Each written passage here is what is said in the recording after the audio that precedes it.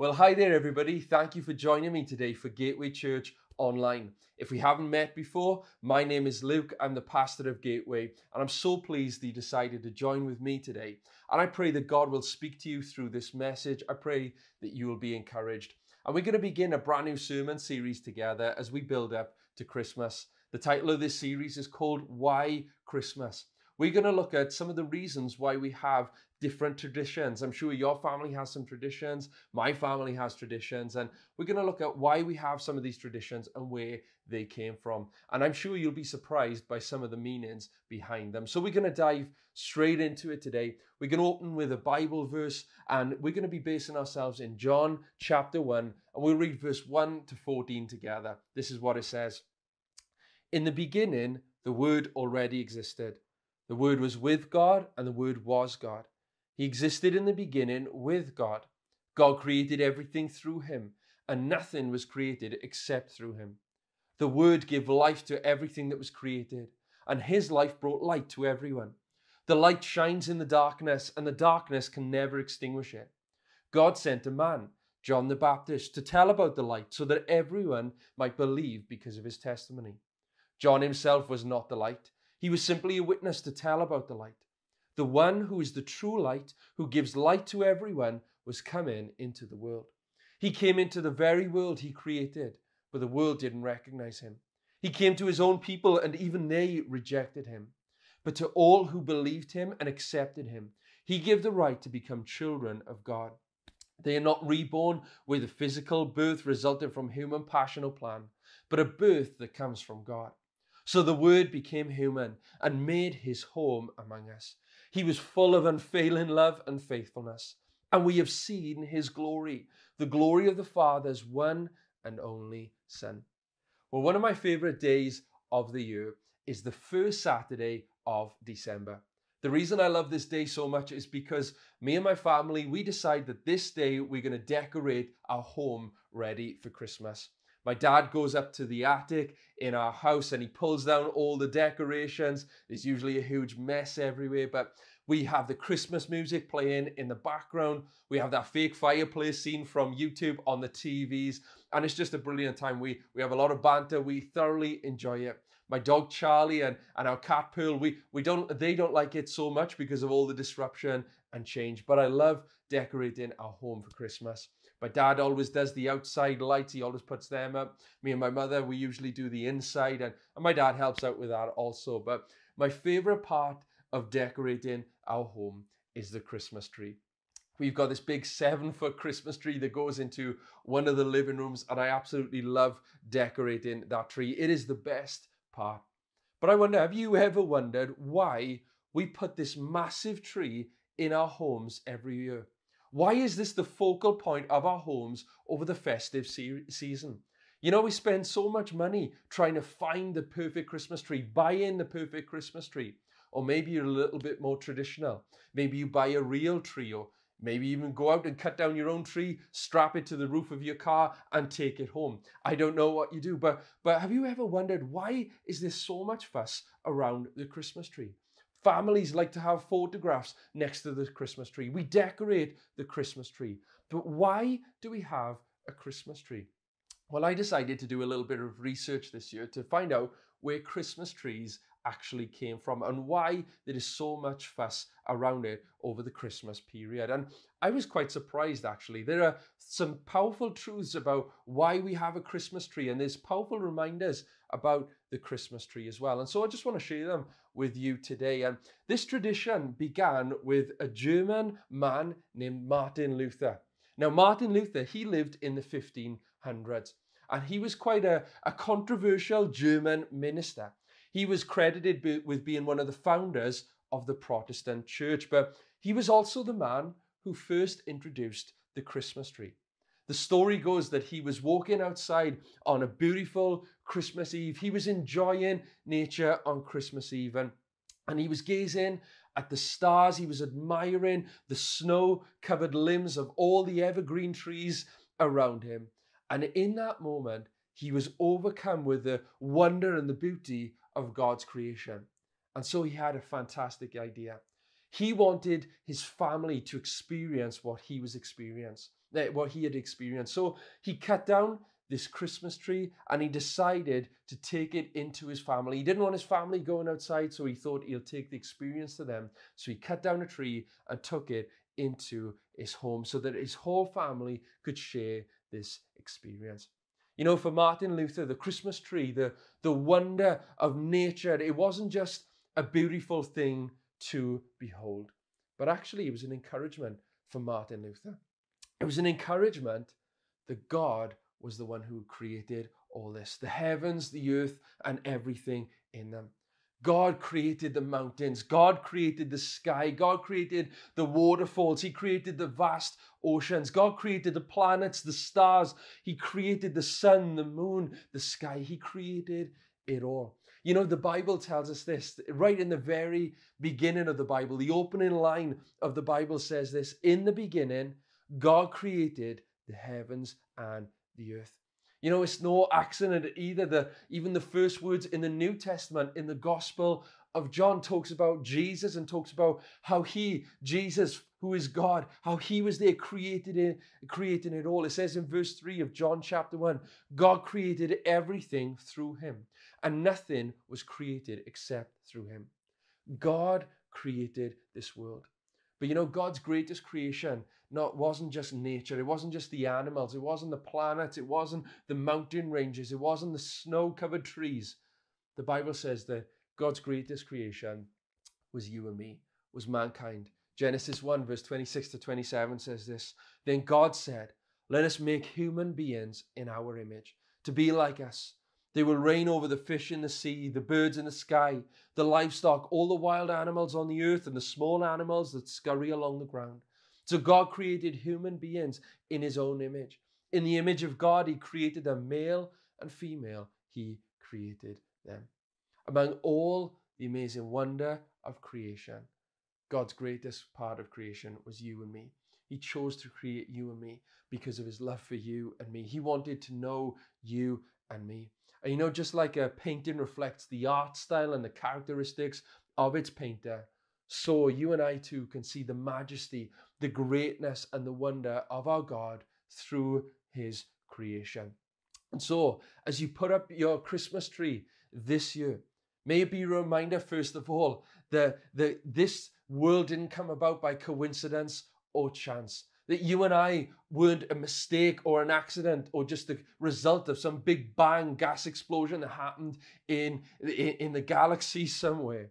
But actually, the Bible reminds us that you and I were created by God, that this world was created by God. And as you put up that Christmas tree this year, may it be a reminder for you that God created all of this. He created you and me. Now, I'm not sure how pleased Martin Luther's wife was that he decided to bring this tree, this massive tree, into their home. But once it was in the home, he didn't just leave her there, but Martin Luther decided to decorate the tree. And the story goes that he put candles onto the Christmas tree so that he could reclaim the full beauty of what he experienced outside. And this was the first representation of the Christmas tree and lights hanging from its branches. You know, for Martin Luther, the candles, they were a representation of Jesus. But you might wonder why.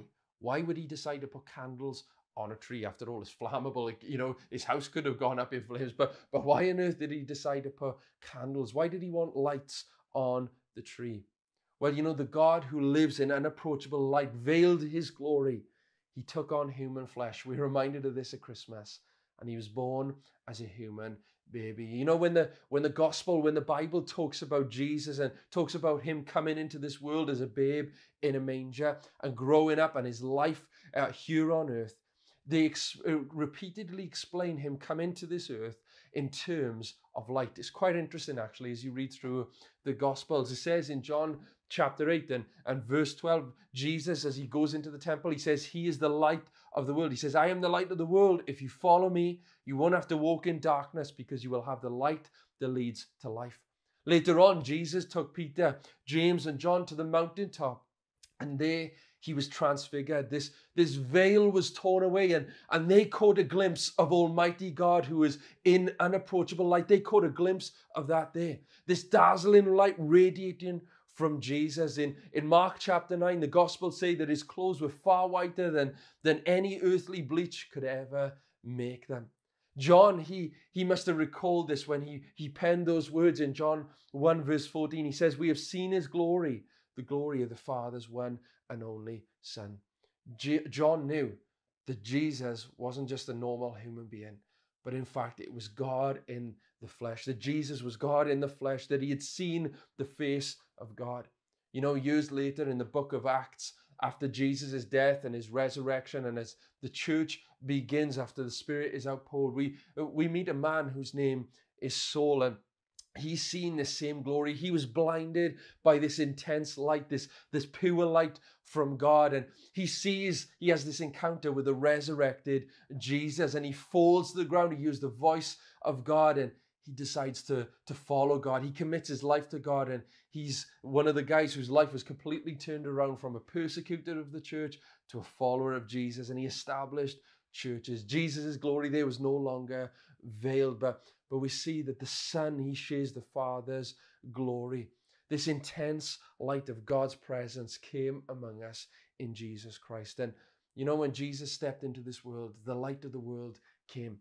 He came and stepped into the darkness of this world, and he opened up a way for those who live in darkness and walk in darkness to live in the light. John 1 verse 4-9 says this: "The Word gave life to everything that was created, and his life brought light to everyone. The light shines in the darkness, and the darkness can never extinguish it. God sent a man, John the Baptist, to tell about the light, so that everyone might believe because of his testimony. John himself was not the light. He was simply a witness to tell about the light. The one who is the true light, who gives light to everyone, was coming into the world." You know, we're living in a very dark time right now. Obviously, naturally, this time of year, we're building up to the darkest day of the year. But I'm not just talking about that. I'm just talking about everything that's happening in our world right now. Spiritually speaking, we're living in a very, very dark time. You know, as we turn on the news, that's all it is crisis, crisis, crisis. You know, we had some Americans come over this summer, and they ministered powerfully to us. We had a gospel service. It was fantastic. But, you know, as I was speaking to some of these Americans, they said that as they were over here, as they were watching the news, there was one word that seemed to be repeated all the time, and that was the word crisis. You know, I know American news can be quite dramatic sometimes, and they love all the bad things, but they said it was so extreme, it really caught their attention that there's this narrative that everything is a crisis. Our world is in a mess, and it really is when you think about it. You know, the pandemic is still lingering on. We've got all these natural disasters even happening recently with Indonesia. We've got wars with Ukraine and Russia, rumors of wars with Poland and all these things. There's economic crisis. You know, we're currently in a recession. We've got political turmoil. Our government is in a mess. Governments around the world are in a mess.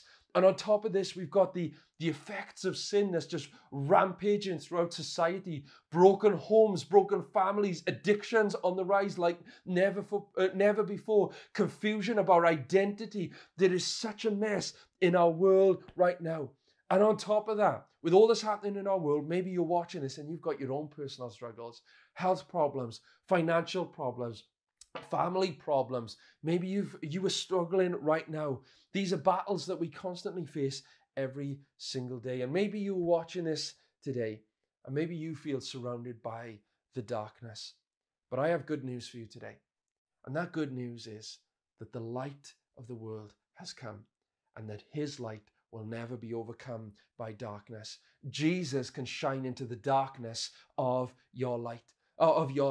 You know, the light of our God, the light of Jesus, the light of the world. His light, it brings direction into our lives. If you're watching this and you need direction for your future, you're wondering which way to go, you're afraid about a job, or you're wondering what's going to happen, maybe a relationship, whatever it is, Jesus can shine his light into that situation. He can direct you. He can guide you, for he has a plan, a purpose for your life. Jesus' light shines on what's real and what's not. There is such a narrative. There's so many lies out there these days, but I'm so glad that Jesus said that he is the way, the truth, and the life. He reveals what's real and what's not. His light gives hope. And we are living in a hopeless world, but we have a hope in our God. He is a living hope, and you can experience that hope today.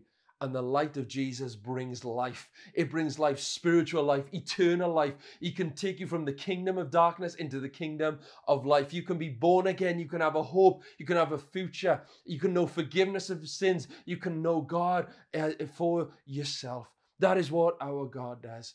And so when Martin Luther put those candles on that tree, on that Christmas tree, it was a reminder, Jesus, he is the light of the world. His light shines into the darkness of our lives, and the darkness will never overcome it. So when you put those lights on your Christmas tree this year, may that be a reminder for you.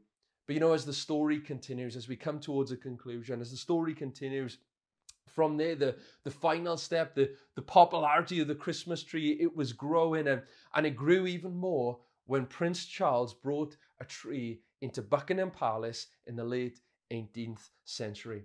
From there, candles, they were replaced with lights as electricity was invented, and ornaments were added to the tree to show our own unique personalities and people's expression. But there was also something else that was added to the tree. And this is probably my favorite part of the Christmas tree. And that final step was having gifts underneath the tree. The reason why people put gifts underneath the tree was to represent God's gift of salvation to all of humanity. God's gift wasn't under a tree, but he was put onto a tree. Jesus Christ made a way possible for you and me to know him as our Savior. One of the greatest Bible truths of all is that salvation is a free gift. It's available to all people. It's not something we can buy. It's not something we can earn. It's not about becoming a good person. It's not about doing good things. It's not about attending church. Salvation is something that we can't earn. Because the Bible puts it this way in Romans 6 verse 23, it says, "For the wages of sin is death, but the gift of God is eternal life in Christ Jesus." The Bible tells us two important truths about God's gift of salvation. First of all, the Bible says that this was a costly gift. Just think about it this way for a moment. Suppose you have somebody you love and you want to express that love for somebody, especially over Christmas. You want to buy a perfect gift. You want to get the best gift possible. What will you have to do? Well, you'll have to go to a shop and you'll have to pay for it, or you'll order it online and you'll get that nicer gift. And the nicer gift that you want, the better gift that you want, the more you're going to have to pay for it. It's going to cost you. Now, to the person who's receiving that gift is free. But for you, it wasn't free. It wasn't free on your part. And the same is true with God's gift of salvation. To us, it is free. But to God, it cost him everything. God gave his one and only Son, Jesus Christ, to die for you and me. Jesus took the punishment for all the bad things, for our sin, for the sin of humanity. He took it on himself so we could be made right with God. There was nothing you and I could do to be made right with God, but Jesus took the punishment for our sins so we could be reconciled to God. On the cross, Jesus Christ became the final sacrifice for our sins. He paid for our salvation with his blood. So today we can receive the gift of salvation. It cost God everything, but it's free for you and me. Ephesians 2 verse 8-9 says this: "God saved you by his grace when you believed, and you can't take credit for this. It is a gift from God." Salvation is not a reward for the good things we have done, so none of us can boast about it. But the Bible tells us a second truth. Just like with any gift, God's gift doesn't come until we accept it. It says this in John 3:16-17, "For this is how God loved the world. He gave his one and only Son, so that everyone who believes in him will not perish, but have eternal life." God sent his Son into the world, not to judge the world, but to save the world through him. Just like you and I can refuse a gift that somebody offers us, so you and I have the choice to refuse the gift of God's salvation. We don't have to receive it. But why on earth would you do that? Why wouldn't you want to know forgiveness of sins? Why wouldn't you want to know the hope of when you die that you will go to heaven and you won't go to a lost eternity? You won't go to hell, separated from God forever in a place of torment. Why on earth would you pass up that free gift? Why wouldn't you want to give your life to Jesus, knowing his love and how he laid down his life for you? I want to encourage you today. Don't let that happen. Don't let today slip by without receiving this free gift of God. And we receive it by faith, by believing in Jesus. Reach out and say, Jesus, forgive me of my sin. Thank you for what you've done. I accept this gift of salvation. Come into my life. Be my Lord and Savior. You can pray a prayer like that today and you can receive the gift of salvation. John 1 verse 10 to 13 says this: Jesus came into the very world he created, but the world didn't recognize him. He came to his own people and even they rejected him. But to all who believed him and accepted him, he gave the right to become children of God. They are reborn not with a physical birth resulting from human passion or plan, but a birth that comes from God. And so as we come to an end of this message today, as we come to a conclusion, this year, when you put up your Christmas tree, which I'll be doing this coming week, when you put up your Christmas tree, I want you to reclaim its original intent and its original purpose. I want to encourage you, first of all, to take a moment as you put up that Christmas tree to be thankful for the wonder and splendor of God's creation. And be reminded that you are not an accident, but you were created in the image of God. God loves you and God has a plan for your life. Why not take a moment this Christmas when you put in the lights around your Christmas tree to thank God for Jesus? Jesus Christ, the light of the world, who stepped into our darkness and who can step into your darkness today and can bring his light and his life and turn that situation around. And finally, why not take a moment to reflect on the greatest gift of all, the gift of eternal life, the gift of salvation that Jesus has come to give you and me. Amen.